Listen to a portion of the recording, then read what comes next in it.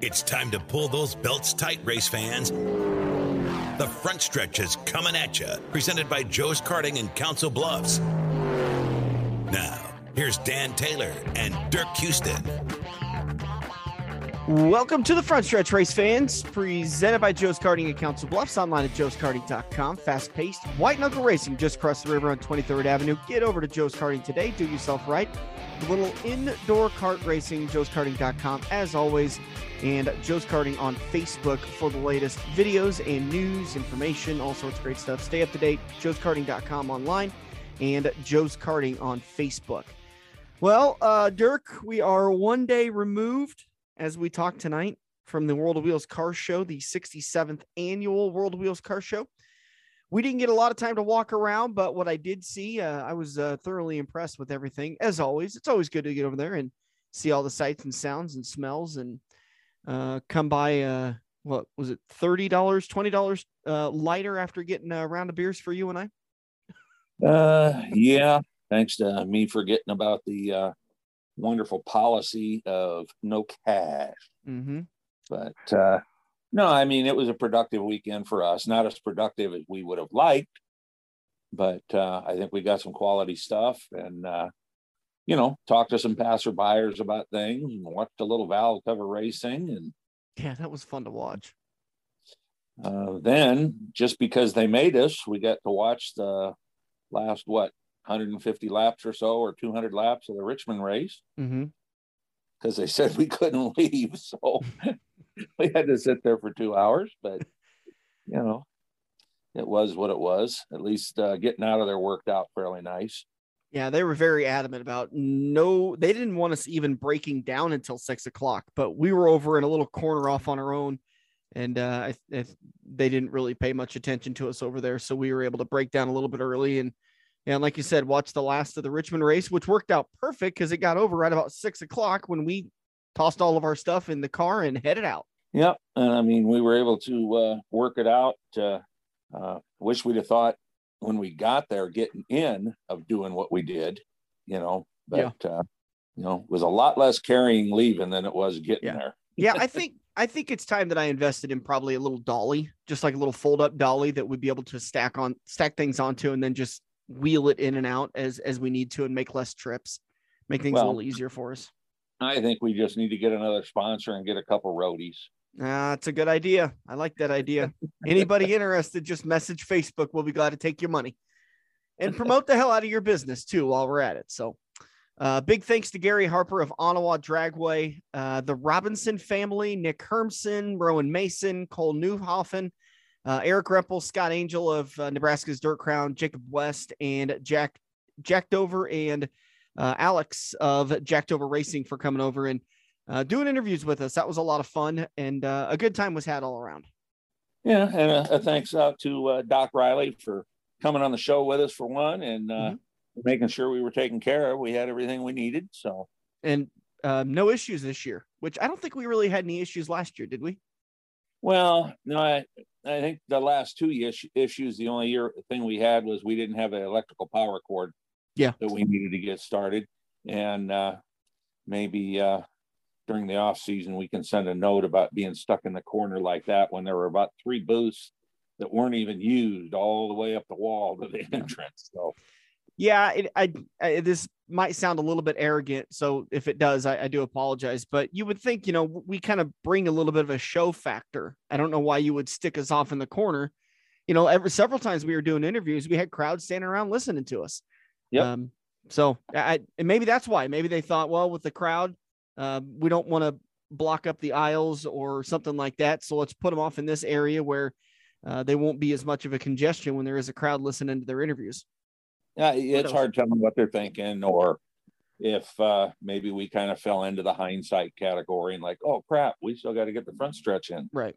Yep. Coming up in turn number 2, we're going to talk with Scott Angell of Nebraska's Dirt Crown. We kind of started to talk about that, and then we got off on a little bit of a tangent about racing and the cost of and what the future may hold. So good conversation with Scott, and a big thanks to him as a part of D Sign Shop, got us new signs for the front stretch. So big thanks to him for helping out with that stuff. And Of course, we're going to be playing his interview, like I said, coming up in turn number 2. But in turn number 1, we're going to recap the race at Richmond and get you set for any news that has broken or been released since we talked to you guys last Thursday. And not a lot has happened, but we will cover what we can as the week of news has happened, or the weekend of news has happened. One of those pieces of information was Boone County Raceway announced on Monday they've decided to move their practice night from Friday, April 29th to Sunday, May 1st. Practice will be held from 3 to 7 and will be open to any classes. Pit passes are $10. Grandstands are free for viewing. They'll have a show and shine before practice starts. So if you'd like to show off your race cars, you'll be more than welcome to do that. And again, that's going to be shifting from April 29th to May 1st, which is a Sunday. I wonder if they did that to not interfere with any races that are already going on.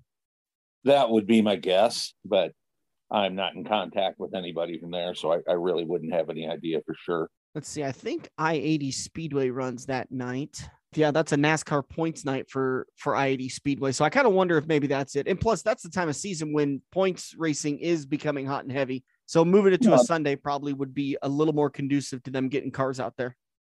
Yeah, the point season's actually by the end of April. It's just getting started. There's several tracks that don't even start till May, but it definitely plays into the equation. Speaking of that, we talked about it last week or 2 weeks ago. We talked about it sometime about Shelby County Speedway shortening their racetrack. Talked to a couple of people out at the racetrack on Saturday night at I-80, various people who were close to that situation, and said that the track is coming along nicely, that everyone's excited with what they see. And that then I heard a rumor that the Fair Board had voted to not race in 2022. So I did my best to track it down, and everybody I talked to said that's complete bunk. There's no reason for that. Even think about logically, why would you spend all this money to shorten the track and do new things to it if you're just going to not race this year? So that it didn't make much sense to me, but I tried to do my best and track that information down. And I think that is just a load of bunk. So, well, I did see a post concerning Shelby County on Facebook today where they were trying to find a lift.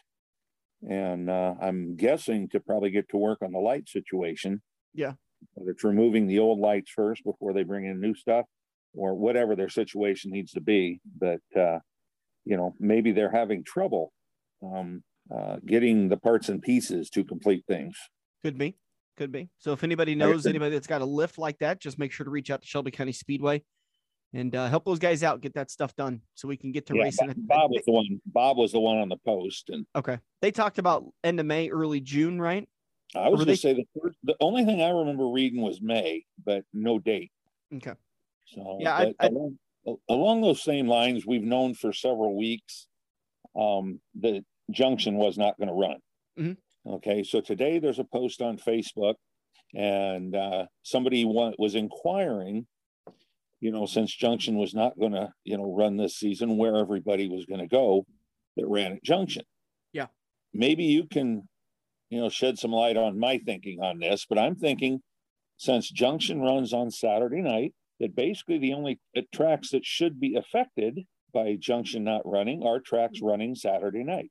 Right. Does that make sense, or am I thinking the wrong way? No, I think you're thinking right. Because, somebody's going, well, I really hope it helps the car count at Beatrice.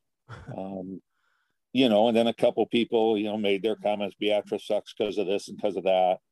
And, the first thing in my head's going, what does a Friday night track have to do with a Saturday night track? And I realize that a few people only want to run one night a week, and that type of thing. Or maybe it's a gear thing. Do you think they're running the same gear at Junction that they would at Beatrice? I don't think so, but I've never raced on either of the tracks, so that I really can't answer. That's the only thing I can think of. I know a couple of people have told me they don't like running I-80 or they don't like running Eagle because both the tracks in the same weekend, because they just don't have time to switch gears.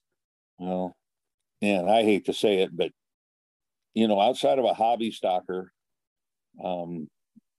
switching gears is not a big deal. I've never done it. If you've got a floated rear end or a quick change, switching gears is not a big deal. Now, it is, if you're going to buy another center section and another set of gears and everything, you're going to have several $100s invested in the second set of gears. Mm-hmm. And I know, racers run on a budget, so that could be an issue, without a doubt. Yeah.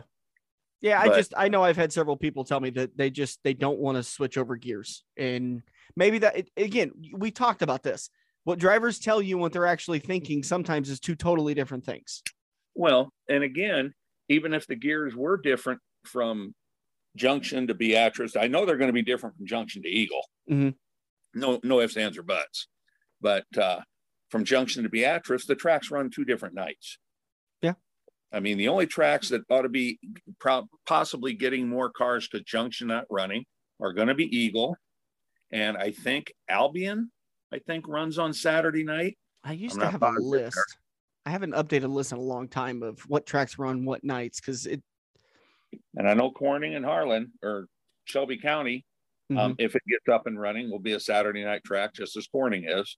And as far as I understand, Park Jefferson's going to run a full season, and that's a Saturday night track.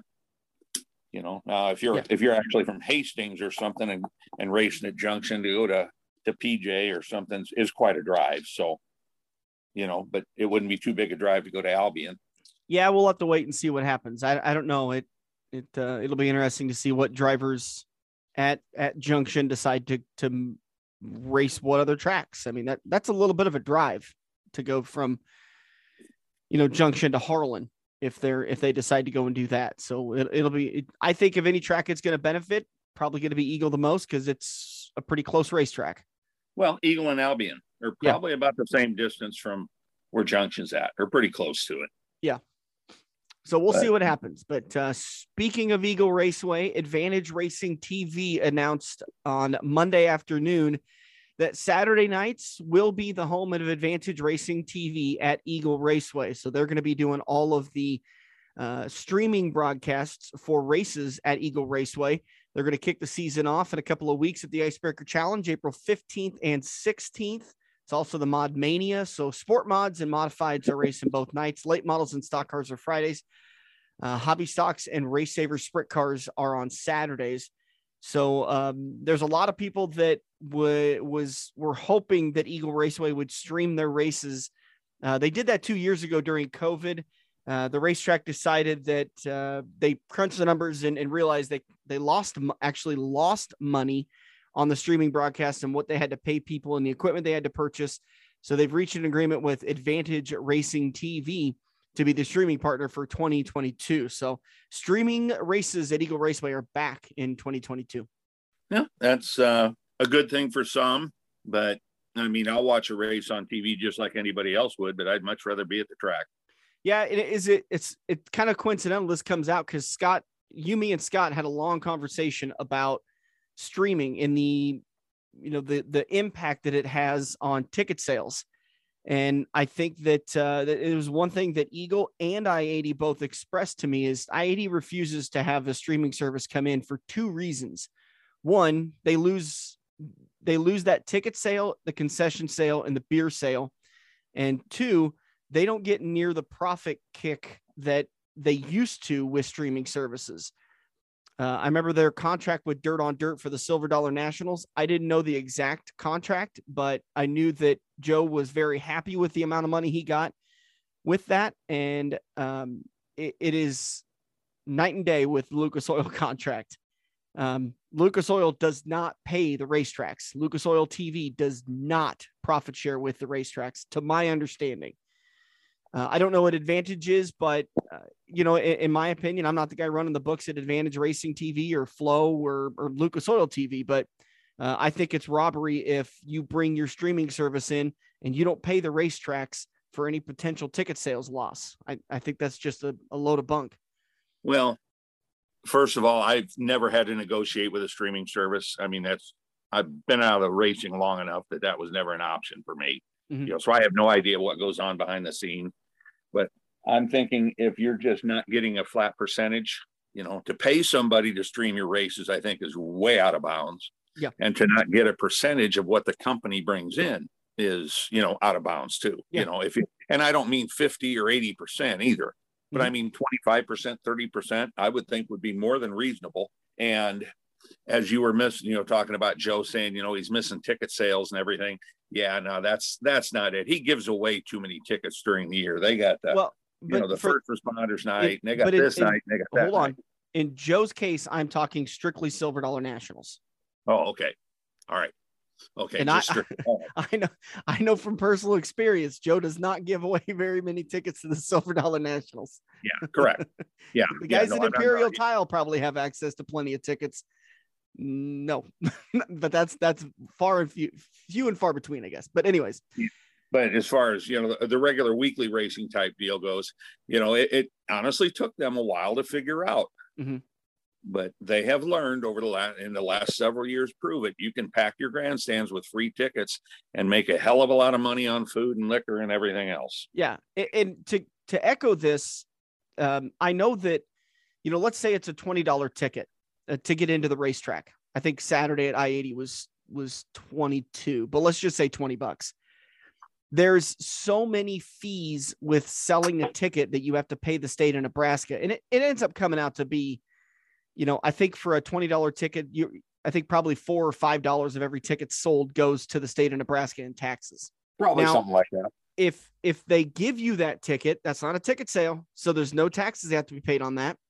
And a lot of times people are going to spend it at the concession stand. And there are still sales taxes that has to be paid out, but it's far less for selling something at a concession stand than it is at a ticket window. So a lot of tracks, that's what a lot of tracks do. That's the Omaha Royals used to do back in the day where they were still the Omaha Royals. They would give away as many free tickets because they knew that if people came, they would still buy food and you would still make your money back off of that. Yeah, absolutely. To your point, exactly. I would be more of a fan of it. I wonder, and this will be a conversation I'll try to have with the Advantage Racing TV guys, but I know one concern with Eagle is that, far too many people would decide that I just don't want to go out to the track tonight. Maybe it is too cold. Maybe it's too windy. Maybe it's too hot. I'm just not going to go out to the racetrack tonight. So I'm going to spend, $15 and get the Advantage Racing subscription. I'm a firm believer that there should be some sort of a blackout in the area that, kind of like the NFL does. If a stadium isn't sold out, then it's blacked out for like 200 miles of the stadium. And so people within like Jacksonville, for instance, is always the example I heard. They could never sell out their stadium. So people within 200 miles of the Jacksonville stadium could not watch the game. Yeah. I don't know about the 200 miles for sure, but I know that it was within a distance. Yeah. I don't remember what the viewing area was considered because, you'd go to like New York where you had the Jets and the Giants together, kind of make things a little crazy there. But I kind of see what you're saying, but I really don't agree with it because I think if it costs $15 for a subscription and they give 33% to the track, so the track gets $5, I don't think there should be a blackout. I really don't. You're going to piss more people off with something like that. Probably. And again, this is a conversation that you and I, and I've talked to several people that needs to be had and needs to be worked out. And the streaming stuff is still very new. They're figuring it out. And I understand Advantage Racing has a lot of cost. I mean, it is not cheap to run a broadcast and to be able to broadcast these races. It's not cheap at all. It costs a lot of money to get that up and running. The software you need, the equipment you need, the manpower you need. The other aspect is that if you start blacking it out, what do you do with, great grandma Harker, who should not be outside? She needs to be resting inside, but she wants to watch Sean race, or she wants to watch her great grandson race, Preston. And she lives 10 miles from the racetrack, but it's not possible, or it's not for her good health being for her to be at the racetrack. She needs to be, in her house, comfortable environment, whatever. This is just a scenario I'm dreaming up off the top of my head. Then I think that person needs to get it. But, they need to be able to stream the races and be able to watch their kids. I get that part of it. So there's a lot of, well, this is a good idea, but when you think of a good idea, it causes 3 other issues. Right. But I saw something like this coming when Roger was upgrading his network there at the track over the off season. Yeah. I didn't think he was doing that for everybody with their cell phone. I just didn't. So I figured it was a streaming service that they were working with and trying to get something put together. Yeah. I like the guys over at Vantage Racing, and I'm excited about it because I'll be able to get replays of some of the stuff that happens. So maybe I won't be so wrong all the time, but we'll see. Yeah. Yeah. Like I said, as long as they're paying the track. And again, I don't know what the service costs. I haven't checked into it. I've never done it. Well, I haven't said I've never done it because I have, but I don't do a whole lot of streaming of races. If I want to see a race and it's close, I'll try and get there. The other night there was people off the back straightaway that were pitted outside that were doing live feeds of the races Saturday night. I don't like that. Right. We talk about it with Scott. There's several examples. I don't like it, but I know that there are people that do it for the family members, the great grandparents of the family members. Okay. Well, again, if they can't make it to the track, they can watch a video 2 hours later. It's not going to make or break them. Yeah. And you're going to get a lot better video too. I mean, that streaming at the racetrack is terrible. The quality is very grainy. And we even talk about the pirates and the scammers that are on the Raceways page with the click this link to stream the whatever race. Yeah, no, I think we've covered that enough in our various things that, if people can't figure it out yet, God help them. Yeah. That's all I can say. Very true. All right. I think that's it. This coming weekend, let's see. No racing at I-80 Speedway. Eagle Raceway is holding their annual practice night. That's going to be Saturday night, 2 to 5. So their open practice is going to be from 2 to 5. Yeah, I just remember it was early. Mm-hmm. That's all I could remember. I don't know of any other races. I think Saturday night, is it the Stock Car Challenge is racing on Saturday? They're going to be racing at Off-Road Speedway. That's right. That's correct. I really want to go to that. Have you been out there? No, I have not. That's Jerry Pospisil's track, right? Yep. Short track, I think. I don't know if it's a 4/10 or 3/8. Okay. But I think it's right in that range. I mean, they'd had a racetrack in that area for a long time. Then Riviera Raceway closed, and there was a few years with no racing, and then they come back with and build off road. So, but I have not been up there. But maybe I should just get a motel up there because I got to deliver a van up there on Friday. So yeah, I do. I know Anthony said that he's going to go up there. Looks like so they're going to be running on like we talked about on Saturday. It's the Off-Road Speedway Crown Challenge in Norfolk, Nebraska. Stock cars paying $2,000 to win, $150 to start. Modifieds are going to be paying $1,000 to win, $100 to start. Hobby stocks $500 to win. Let's see. Pit gates open up at 3:00.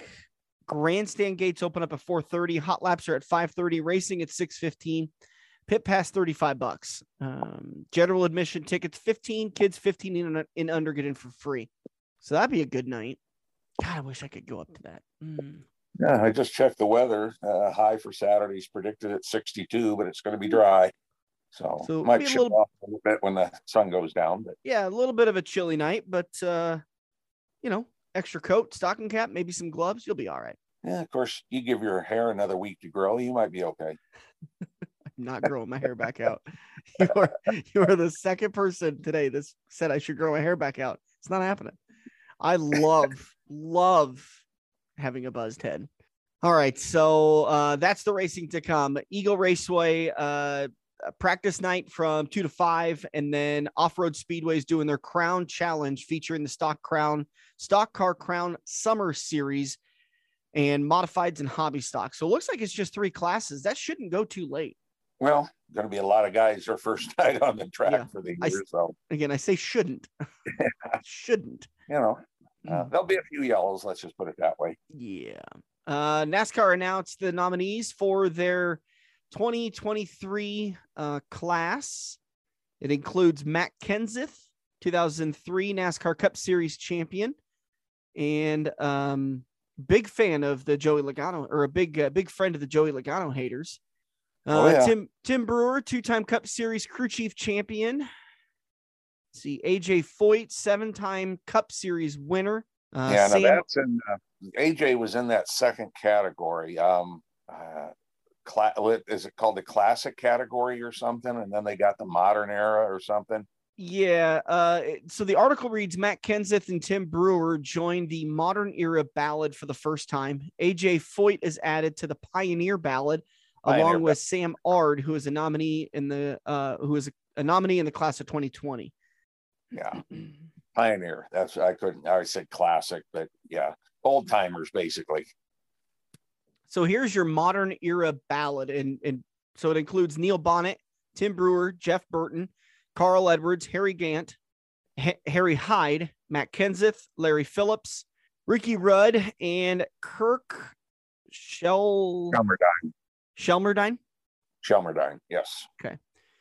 Pioneer ballad includes Sam Ard, AJ Foyt, Banjo Matthews. Really? Yep.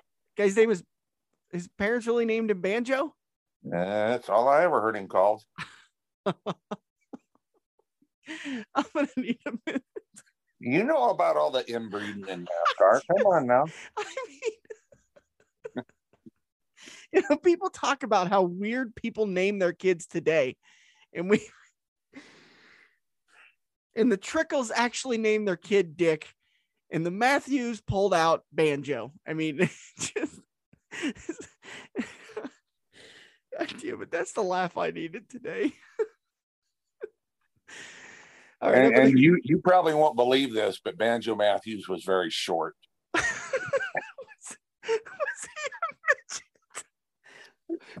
was he a midget?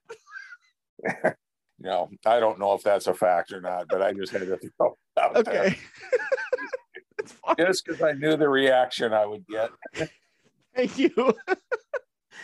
Herschel McGriff and Ralph Moody round out the Pioneer ballot. Landmark Award goes to Janet Guthrie, Alvin Hawkins, Mike Helton, Lisa France Kennedy, and Dr. Joseph Maliotti. Nataloni, founder of Pocono Raceway. So those are the nominees for the 2023 NASCAR Hall of Fame. I needed that. That was great. All right, let's get to Richmond. For what we were able to watch, I thought that was a good race. That was a really, really good race. Yeah, I mean, and I saw people today on Facebook again. There was no race until the final 20 laps. There was none of this. There was none of that. Well, we missed the first segment, and Blaney led every lap, so there probably wasn't a whole lot of race in that first segment. Yeah. But, after that, I think there was 15 or so lead changes. Not too many caution laps. So a clean race. 13 lead changes among 7 drivers. 5 cautions for 35 total laps. Yeah, but out of a 400 lap race, and 2 of those cautions, 3 of them, I'm sure they had a competition caution, then the 2 stages. That means they only had two actual cautions during the race. So that's pretty clean for 400 laps of racing. Doesn't look like there was a competition caution. First caution came at lap 11 for the number 45 car stopped on the backstretch. Second caution was at lap 72 for the end of stage 1. Third caution was at lap 232 at the conclusion of stage 2. And you had an incident in turn 2 and then incident on the backstretch. And I know I'm missing one there, but I don't. Well, yeah, like I said, we missed stage 1. So yeah. Did not know that, but it just seems like they've had competition caution just about every race. But evidently they didn't have any rain or anything, and they had enough practice that they were happy with tire wear. So, I didn't hear anything. Again, we didn't see the whole race, but I didn't hear anything about any tires falling off this week. Yeah, I was wondering about that. We haven't heard. Again, the penalties will come out, Tuesday, I think? Yeah, usually they announce that one, real quick, or there's an article about it or something right away. Yeah. But I saw other people today making their smart ass comments about, well, I don't see any young guns up there this time. And I'm looking through there and I'm going, well, like 5 or 6 of the drivers in the top 10 were under 30. Yeah. What? They might not have won, but Byron, Larson, Bell, Blaney, Bowman, Dillon. Austin Dillon's under 30, right? He might be right at 30, but I mean, you're still talking about Hendricks Motorsports, basically, and Ryan Blaney. And there was plenty of young drivers up there. But somebody made a comment back to this guy, and he says, well, what do you say about positions like 3, 6, 7, 8, 9, and 10? And the guy says, I'm not talking about them. They don't fit my argument, so I ignore them. Yeah, those aren't young guns. Kyle Larson's not a young gun. William Byron's not, Right. And so one guy started to argue with him, so I just went and replied to this guy. I said, don't waste your time trying to argue with that guy. Yeah. You know damn well he's lost, or he's just trying to piss you off. Yeah. And so then the guy comes back at me, Dirk Houston, what the F do you mean? Or no, what the F are you talking about? And so I went back to the other guy and I commented, do you see how I'm using my own advice? Let's talk about that last segment that we were able to get to watch there at the World of Wheels while we were streaming the race. I tell you, that strategy actually kind of worked out for William Byron. I did not think he would get a top 5 finish. Better get a top 3 finish, and third is where he ended up finishing. Well, the tires evened out, but I think it seemed, the strategy would have worked if he would have won. Yeah. Well, Okay. I still think, though, I mean, I don't know. My perception and my feeling is a top 3 finish for William Byron. That's a good finish. And I still think a top 5 on that strategy. Yeah, you didn't win the race, but it worked out pretty good. It didn't work out the best it could, but it worked out pretty good. Well, I'm saying that Denny Hamlin's strategy worked out better. Yeah. And we didn't see enough of the race to know exactly, where the strategy started and everything on getting on all these off pit stops and who was going to pit stop, who was going to pit first and who was going to pit last. And, we don't really know if that started clear back in the first segment. Maybe a bunch of guys pitted right before the end of the first stage to try and get track position. Since we didn't get to see it, we really don't know what happened. Yeah. All I know is everything I read said Blaney led every lap of the first stage. Yep. And he was kind of the guy to beat that on, at least in stage 1. Where did he finish? 5th in stage 2. So not a bad finish there. And kind of seemed like his car, we were talking about it while we were sitting at the booth. He came in and got a pit stop. He should have moved forward a lot faster. But I don't know if he got stuck in lap traffic because, Fox just wasn't, they were showing him a little bit, but not a lot. So I don't know if he was just getting stuck, bad timing with lap traffic, or maybe he just got a bad set of tires that just didn't have the grip like he was expecting, but he didn't move forward through the field like Martin Truex Jr., Denny Hamlin, and Kevin Harvick did. Well, they were just better in dirty air than he was. Yeah. That's all it is. I mean, when he was out front, he was very fast, but when he wasn't out front, he wasn't so fast. And we've seen that many drivers have that issue at many different tracks. So, yep. He was on the pole. He definitely had the speed, but again, it was when he was in clean air. So I think Denny Hamlin took the lead with 5 to go. I was going to say, I thought it was 8. And then Harvick got on his rear bumper with about 3 or 4 to go. Yeah, and then that's what I'm thinking of, is Harvick got right there. I thought Harvick had the car, but Hamlin got through the lap traffic perfectly, and it just put the 4 in a little bit of a bind, and so Harvick wasn't able to get by the lap traffic as quickly and really put a challenge on Hamlin, and so Denny Hamlin ends up picking up the win for the veterans. Well, Harvick would have moved him if he would have got to him. Yes, sir. Oh, yeah. That, it's been too long since he's been in victory lane. Yeah. He definitely would have moved him. Oh, yeah. Which would have pissed off the whole state of Virginia. But that's besides the point. Oh, my God. Could you imagine? I kind of wish they would have. That would have been kind of just good story to talk about on Monday and Tuesday. Oh, yeah. It would have been. Would have been, could have been. But unfortunately, that's just the kind of way Harvick's running here lately. William Byron, who led for quite a few of the closing laps. He led 2 different times for 122 laps, but he led quite a bit of the end of that final stage. Stayed out on old tires and somehow made it work, in my opinion. Somehow kind of made it work, and he was, as the closing laps, Denny Hamlin was able to catch him and get by him, and then Harvick was able to get by him, and Byron was able to hold on But at one point in time, they were talking about Martin Truex Jr. being a second faster than William Byron. And that's kind of when you and I were starting to talk about, we're not sure William Byron's going to be able to stay in the top 10 if it continues to fall off like this. But like you said, the tires equalized and maybe Byron was able to work lap traffic a little bit better than Truex was. But Truex really never challenged for the race lead there as in the closing laps. Yeah, no, he never got within 8/10 of the lead, something like that. He was never on his bumper or anything like that. At one point in time, they were, a couple of car lengths separated, but then Hamlin caught Truex and started getting Truex out of the way. And that's kind of how things unfolded. And from there, Truex fell back. He ended up finishing 4th. Kyle Larson started 21st, ended up finishing 5th. Good run for the defending champion, Christopher Bell. The old man, Christopher Bell, finished 6th.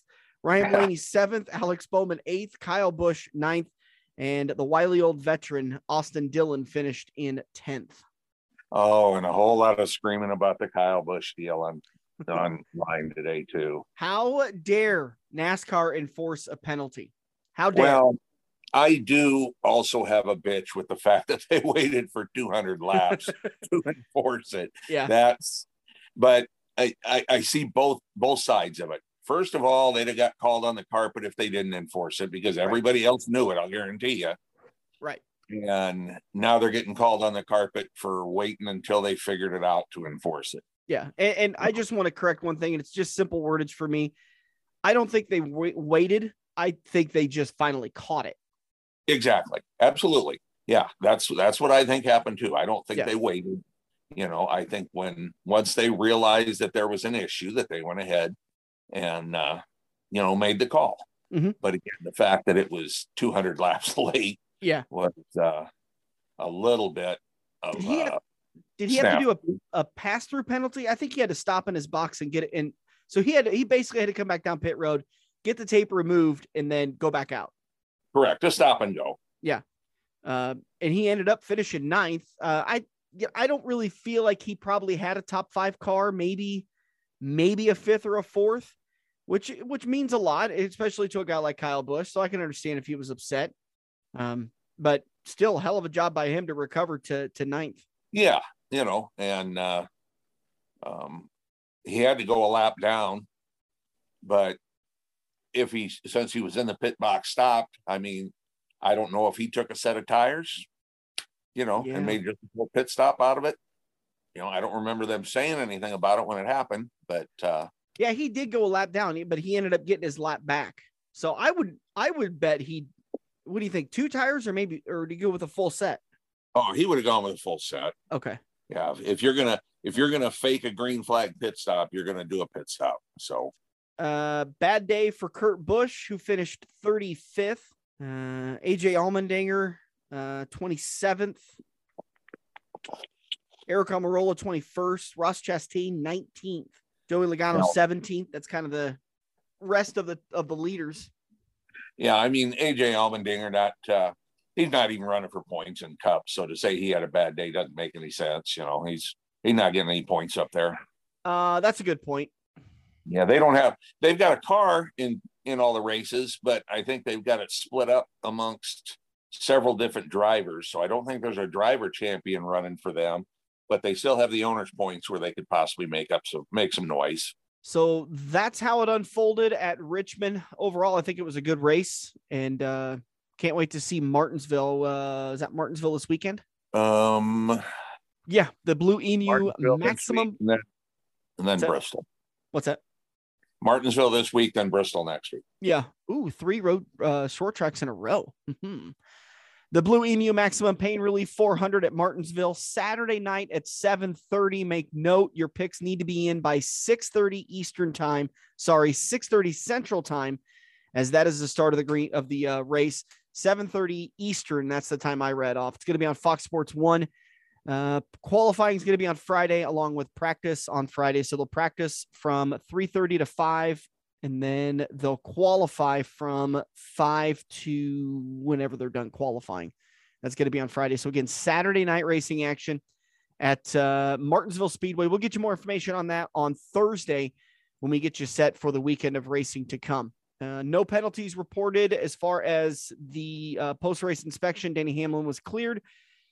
NASCAR also took the 19 of Martin Truex Jr., the 99 of Daniel Suarez back to the R&D Center for further inspection. So again, Dirk, that kind of cocks my head to the left a little bit. Didn't we talk about 5 cars got taken one weekend? Yeah, well, they take cars for different reasons. Mm-hmm. And I'll tell you right now, they took the 19 car because he was very fast for about 20 laps, and then he kind of fell on his face. You know, and they want to know what his setup was to see what caused that. That's exactly what they want to know. Or did he just sandbag? You know, I kind of doubt that. I know. You know, sorry, I'm just drumming up some listeners. If he would have been sandbagging, maybe he sandbagged to let Hamlin win the race, but he would have passed Byron, you know, and he'd have tried to pass Harvick. Yeah. He's not going to sandbag to other teams. He might sandbag to a teammate, but not to other teams. So Hamlin, Truex, and Suarez, those are the 3 cars that went back to the R&D Center. If we're going to hear anything about post-race penalties, it'll come on Tuesday or Wednesday afternoon. So we'll get you updated on that on Thursday's episode. That's it. Do you got anything else? Yes, I do. Let's talk about it then. Edwin Keith Banjo Matthews. Why'd you do that to me? Okay, so Banjo was his nickname. Evidently. Okay. Damn it. But I'd never heard him called anything else either, so I had to go look it up. Edwin Keith Banjo Matthews. All right, then. He's got my vote. I think we need a banjo in the Hall of Fame. Yeah, and I'm just thinking somewhere down the line, he was playing a banjo at the racetrack or something. There's got to be something silly about that name. I might do dueling pianos or dueling banjos at the end of this just for fun. All right, that's going to do it for us in turn number 1. We're going to come back. Turn number 2, Scott Angell of the Nebraska Dirt Crown and of D-Sign Shop is going to join us. Our first of many interviews we'll be playing that we gathered from the World of Wheels Car Show. Big thanks to those guys once again for letting us come down and be goofballs that we are and do interviews and get some work done ahead of time. So thanks to the World of Wheels Car Show. If you missed it, I can tell you Anthony Ainsley took a ton of pictures. I was thumbing through my phone on Sunday night as I was about ready to fall asleep. I didn't take a single picture of our booth. Yeah. Well, it was in the one video, I think, wasn't it? And I saw Crystal Robinson posted a picture when we were talking to the boys. And yeah, there's a couple of videos. All the Larrys and the Haas and all those guys. Yeah, but, big Haas now. Hey, there was another banjo that I just looked up to make sure I was correct. Yeah. Another banjo in racing that's quite famous is Banjo Grimm. Oh, he really? was Mark Martin's crew chief when Mark Martin was an ASA wizard. Okay. Before he ever became to the big boys. All right. So we've got a second banjo in the NASCAR circuit. Yep. A couple of banjos. So you can do dueling banjos and not feel bad about it. I wouldn't have before, but thanks for the permission. Scott Angell's coming up next. Hang tight. We'll be right back.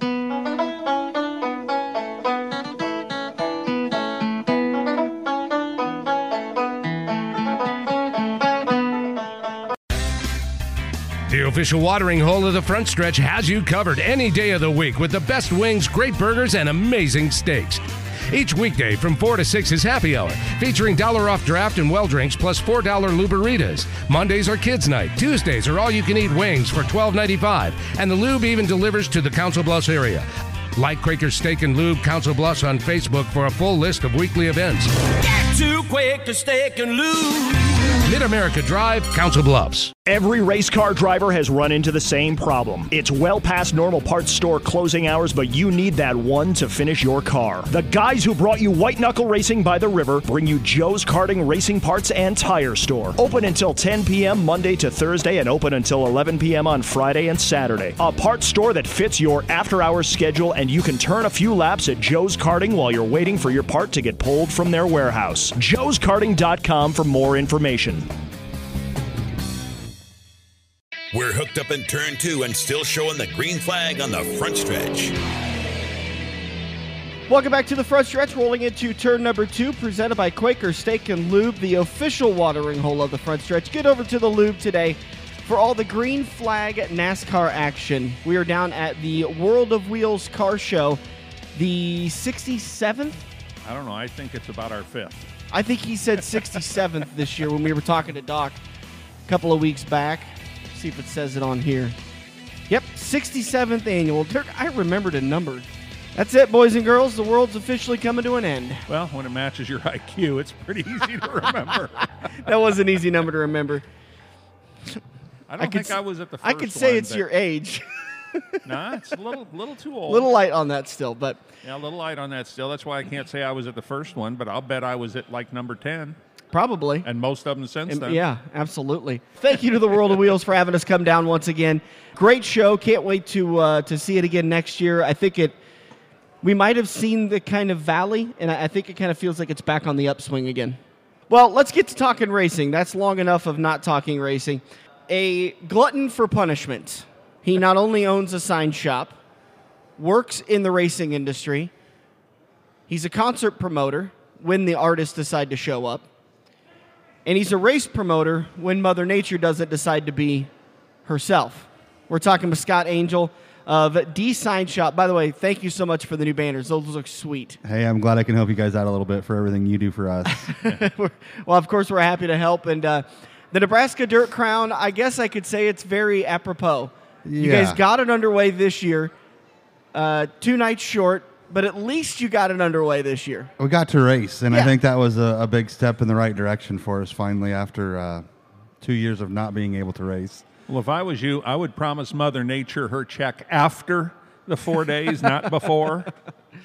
I don't know, maybe go talk to some Native Americans about doing some sort of please Mother Nature dance, some sort of chant. Anti-rain dance. Well, I think next year, and this was kind of a joke last year, was we're really going to go after the farmers because they seem to be struggling for moisture. Yeah. And wherever their fields are dry, we can just promote a race there, and hopefully we can get them to sponsor us.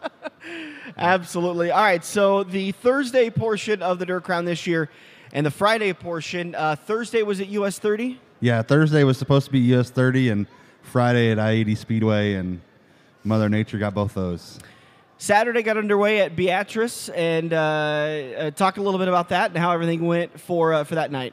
Saturday, I mean, it was really exciting to actually get to the racetrack and have cars roll in, and 140 cars rolling in on the Saturday portion.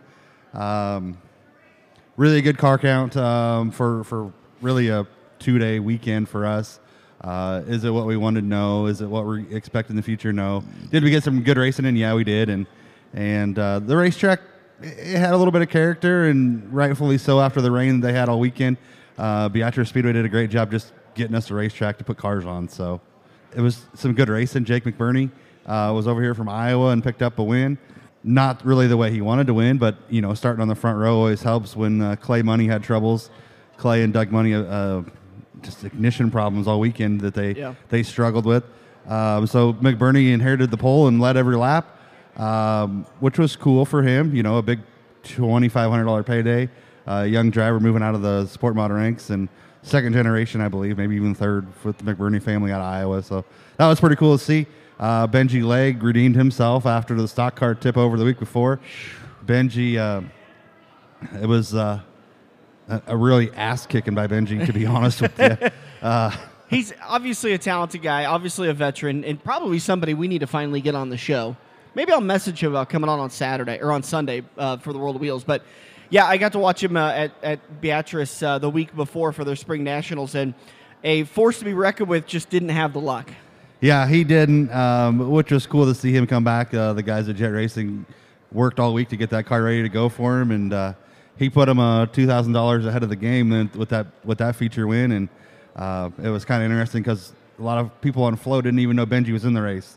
He was checked out. Great race behind him, but Benji was checked out in that deal. So all in all, a good race there for him.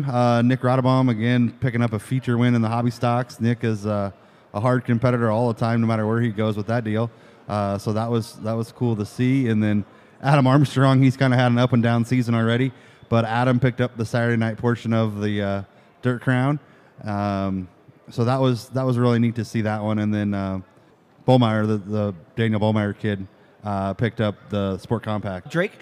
No, the older one. And I was not Drake. Zach. Zach. I was really impressed with I think Drake moved into the sport mods this year. Drake did move into the sport mods. A kid, he's young. He's very smart in the race car. It was an interesting move to see him move from the sport compacts where he was really dominant, honestly, and then jumping into a sport mod, and he doesn't look bad. Very few laps and a really good head on himself. So good to see that. Yeah, I think he's going to be a talent to reckon with over the next coming years as he gets used to that sport mod. But had to feel good to finally get it underway, even though it was a little bit truncated.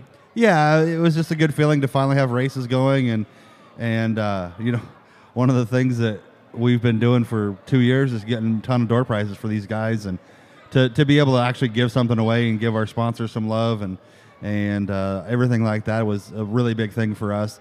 Let the racers actually realize who we are and what we want to do for them. So we're in it to make racing better and to appreciate the racers. So we finally had that opportunity on Saturday night. We had a Stone Cold Restorations jump on board and give away $3,000 worth of an engine build or parts. Clay Money actually won that, a driver out of Kansas. But Alan Veris, huge step up there with the $3,000, just a certificate at random draw during the pit meeting, which was super cool to have. He came on like the week of to do that deal. So something cool for our drivers. QA1 halfway leader, Tyler Fry. He's gotten it once already from us. So it's just names after names in our whole race deal. So Saturday was a good night.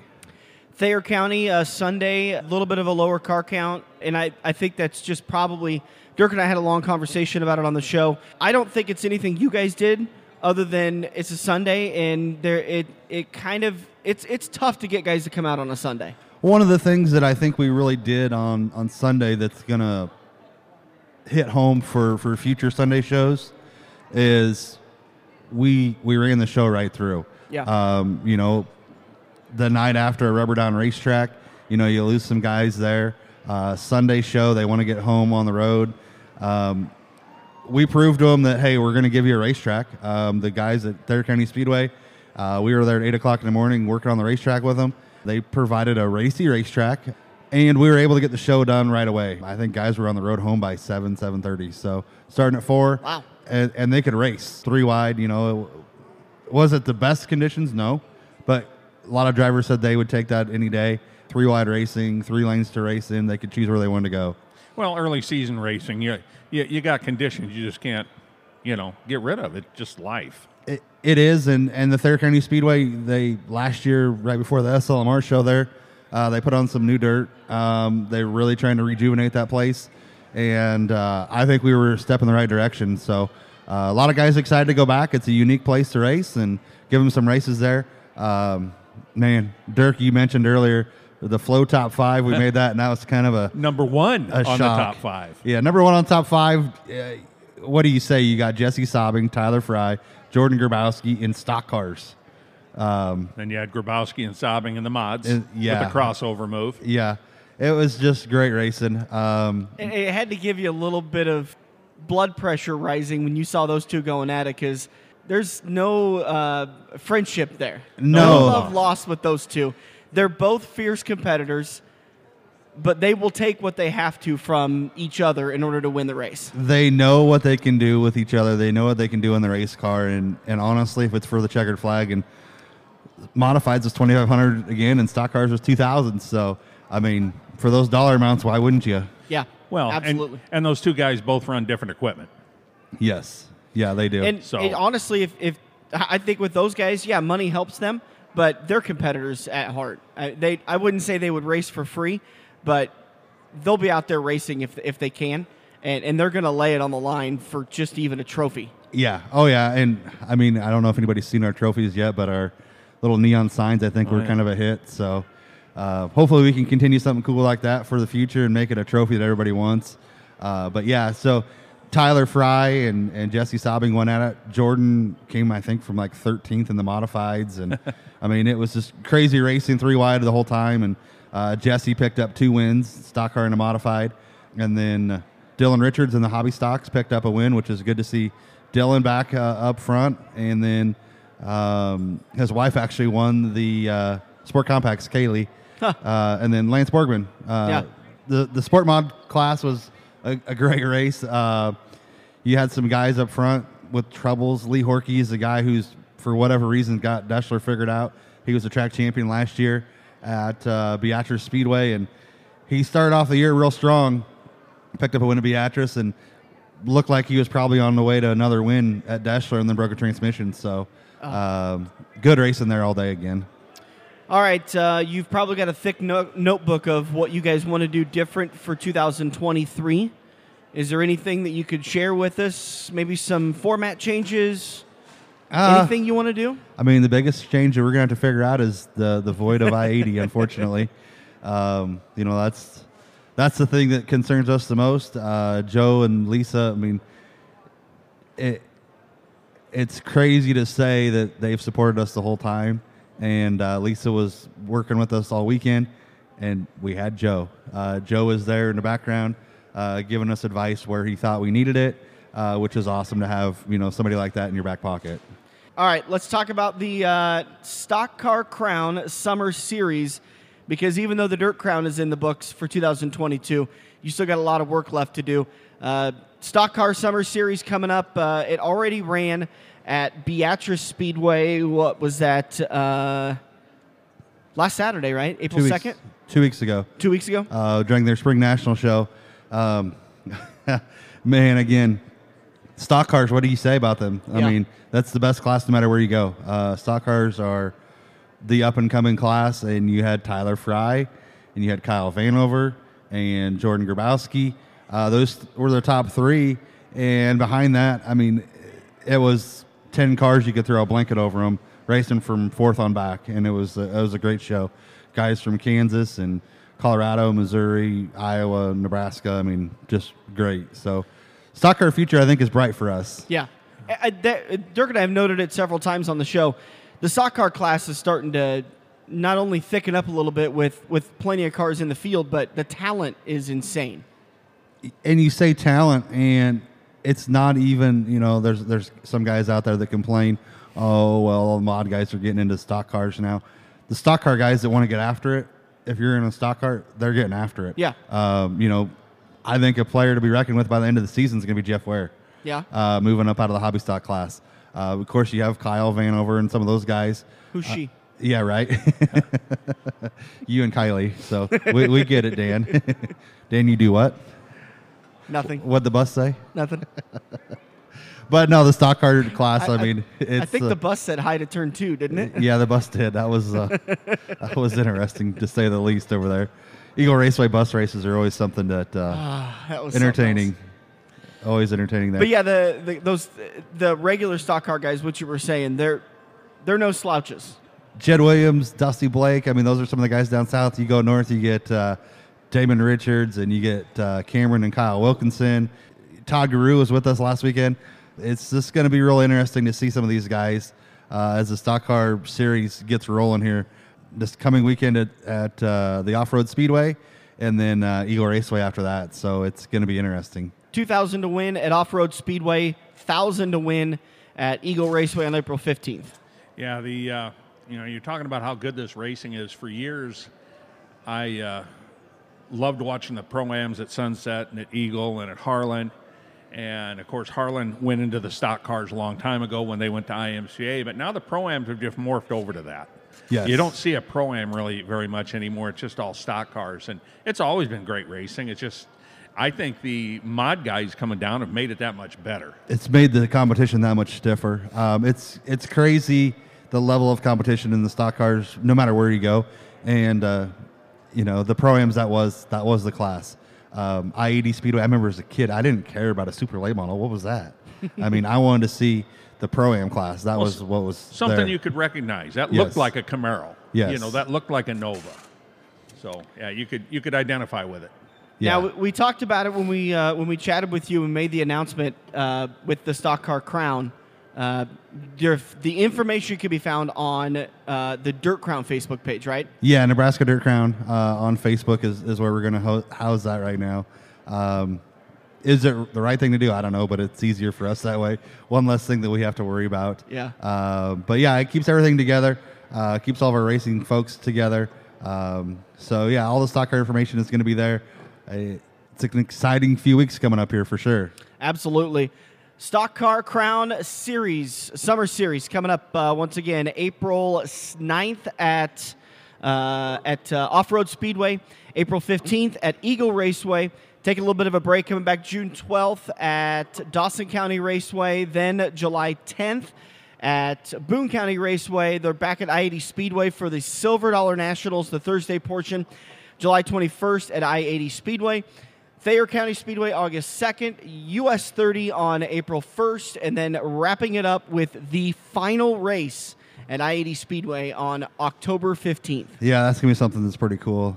You mentioned the month of July in there, and July, it's probably going to be one of those where it's $9,000 to $10,000 to win for those two races. It says $3,011 on that Tanner Pelster, and in talking with the Pelster family and the folks at Boone County Raceway, they feel it's pretty easily going to pay $5,000 to win that race again. Wow. So they pay back awesome. That's going to be an awesome fairgrounds race. That's the cool part about it.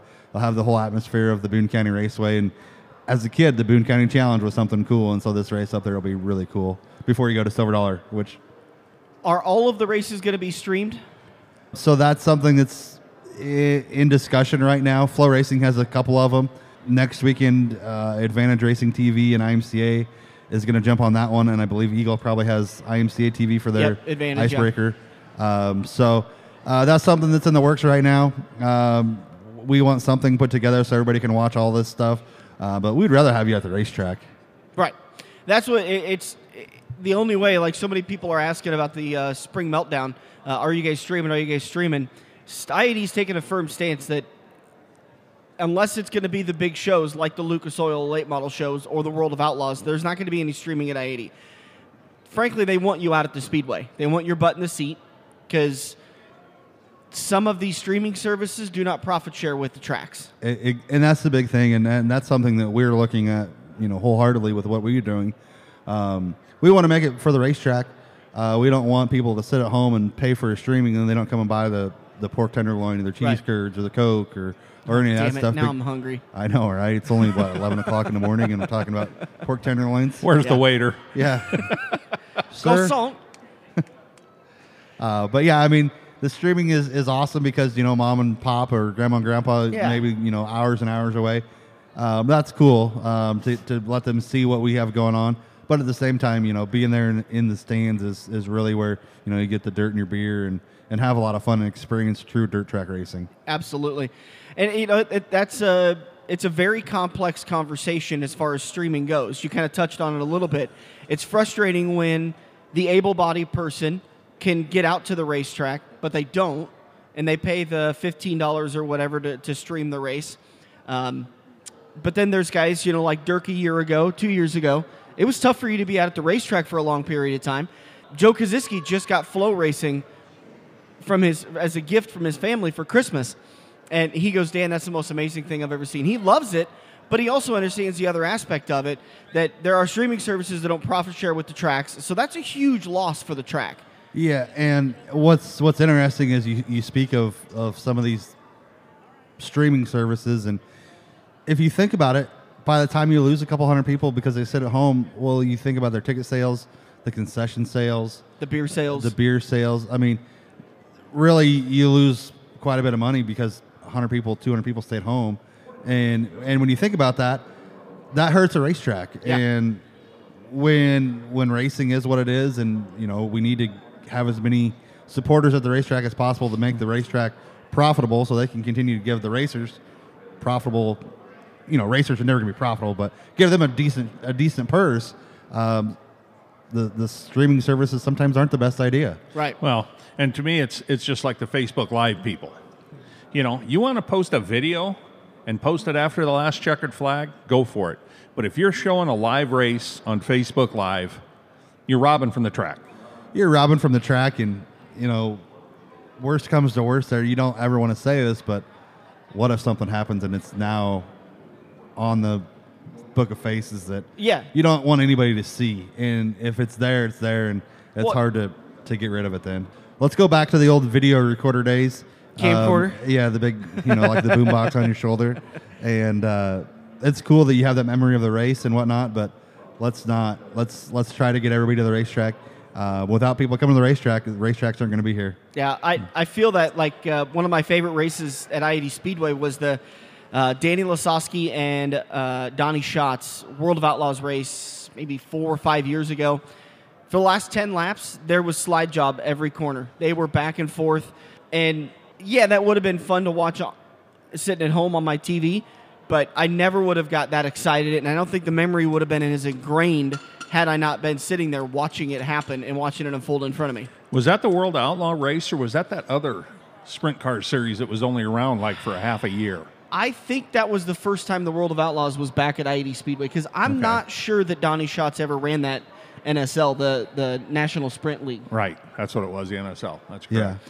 Yeah, and that's the thing, the excitement of the races, whether it be the slide job lap after lap, the crash, whatever it may be, you can feed off of the other folks in the grandstands and the cheering and picking out your favorite driver. Maybe it's everybody's throwing a quarter in the hat and picking a driver, and whoever wins, they get the hat of quarters. Whatever, maybe that's stuff you don't get to do at home. By the way, pro tip is don't ever play that game with Anthony Ainsley, because he's going to take your money. It's like if when years gone by, when Dale Earnhardt Jr. was still racing, when he took the lead in the race, if you were at the track, you heard it from miles away. Yeah. Because everybody cheered when he led, and they weren't even his fans, but he took the lead, so they cheered. Or if Kyle Busch crashes, yep. You get the same thing, So, yeah, being at the track is a whole different deal, especially like Dan has found out when we've treated people through our fantasy league and got them in the garage area. They've sat on pit road or something and watched a race. Like, now how am I going to go back in the grandstands? Well, yeah. That was actually a message we got was, thanks for ruining the grandstands for me. I'll always be buying pit passes now and getting into the pits. It's a whole different experience. And that's something that the racers feed off of, too. That fan interaction, which is something, honestly, I don't know if any other sport has it. The fan interactions, walking up and sitting in the race car, touching the tires, signing autographs with the drivers, something that a kid of any age can do, and that experience then is instilled in them for the rest of their life. Yeah. And Dirk, you've talked about it. I learned it probably my first year of calling races at Crawford County Speedway. Sometimes there is no battle for the lead. Sometimes it's a light battle, but there's something going on back in 9th place. These guys are throwing the slide jobs. TV can only catch so much of what's going on. You're exactly right. If you're watching the race, you could choose what driver to watch. I mean, how many times has in NASCAR somebody started from the rear, or somebody had a jump the start penalty and had to go to the back? You've now got the option to watch them. TV or the streaming services are almost obligated to watch the front of the pack. Yeah. And you don't get to see those guys working their way through the field. And I'm telling you, it's something else to watch Mike Nichols make his way through a stock car field. The way he can ease his way into a spot that most people would wait another lap, but he doesn't rub anybody. He doesn't bang anybody. Just nice and smooth. That's stuff you really can't watch on TV. You have to see that in person. You do. And that's the thing, like you mentioned there, Dan, the battles that are behind the race lead. We mentioned the stock car race at Beatrice. Top 3 was a good race, but the race from 5th to 11th was 9 times better. Yeah. I mean, it was just awesome.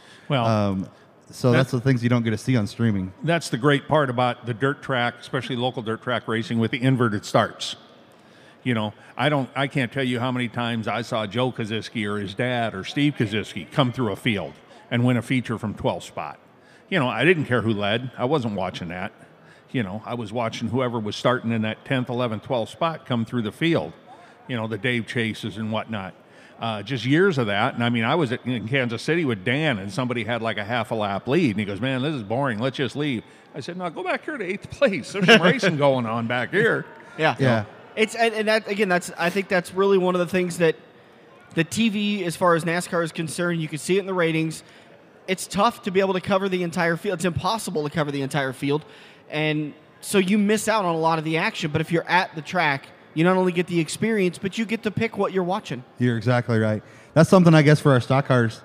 We have SSS Motorsports, Lou Cochran, $140 cash hard charger award. So let's challenge those guys that come from a B feature, see how many cars they can pass.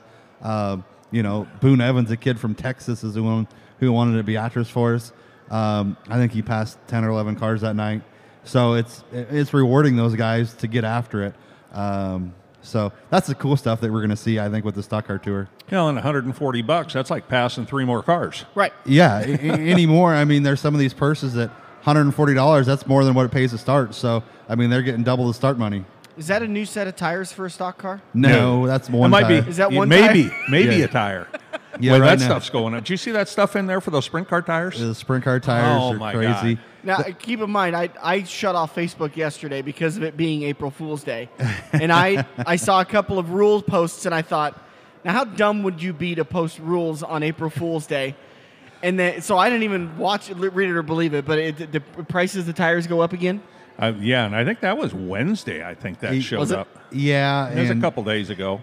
And everybody's expecting it, but it was a significant jump. That's where I think, part of our stock car series being on the Hoosier G60, I think those prices are kind of locked where they're at right now. They can't fluctuate as much as some of the open tires and things like that. So that's going to be hopefully a benefit. And we've had some great supporters on our stock car tour. Next week we got a tire, maybe 2 tires we're going to give away. So, I mean, that's the stuff that we're after to really help those stock car guys and put on a good show no matter where we go. Scott Angell with the Nebraska's Dirt Crown, and the Stock Car Crown, a summer series, once again, continues April 9th at Off-Road Speedway. Speaker was in my way. Yeah, no, it's all good. Off-Road Speedway is someplace that a lot of guys have never been. And when the idea came up, the promoter up there, Jerry Pospisil, was excited, and I think he's going to be excited for some of the cars that he sees come north that usually don't get an opportunity to come north with nobody else racing in the area. And our stock car series, I think you're going to see some names, possibly a Jordan Grabowski, a Tyler Fry, maybe a Jesse Sobbing, Kyle Vanover. And you're going to go up into stock car territory with Justin Addison, that Lou Wilkinson's, Melky's up there. I mean, there's stoutest stock car competition in the world is right there in northern Nebraska, and we're going to bring some of the best that we've seen to try to take them on their home turf.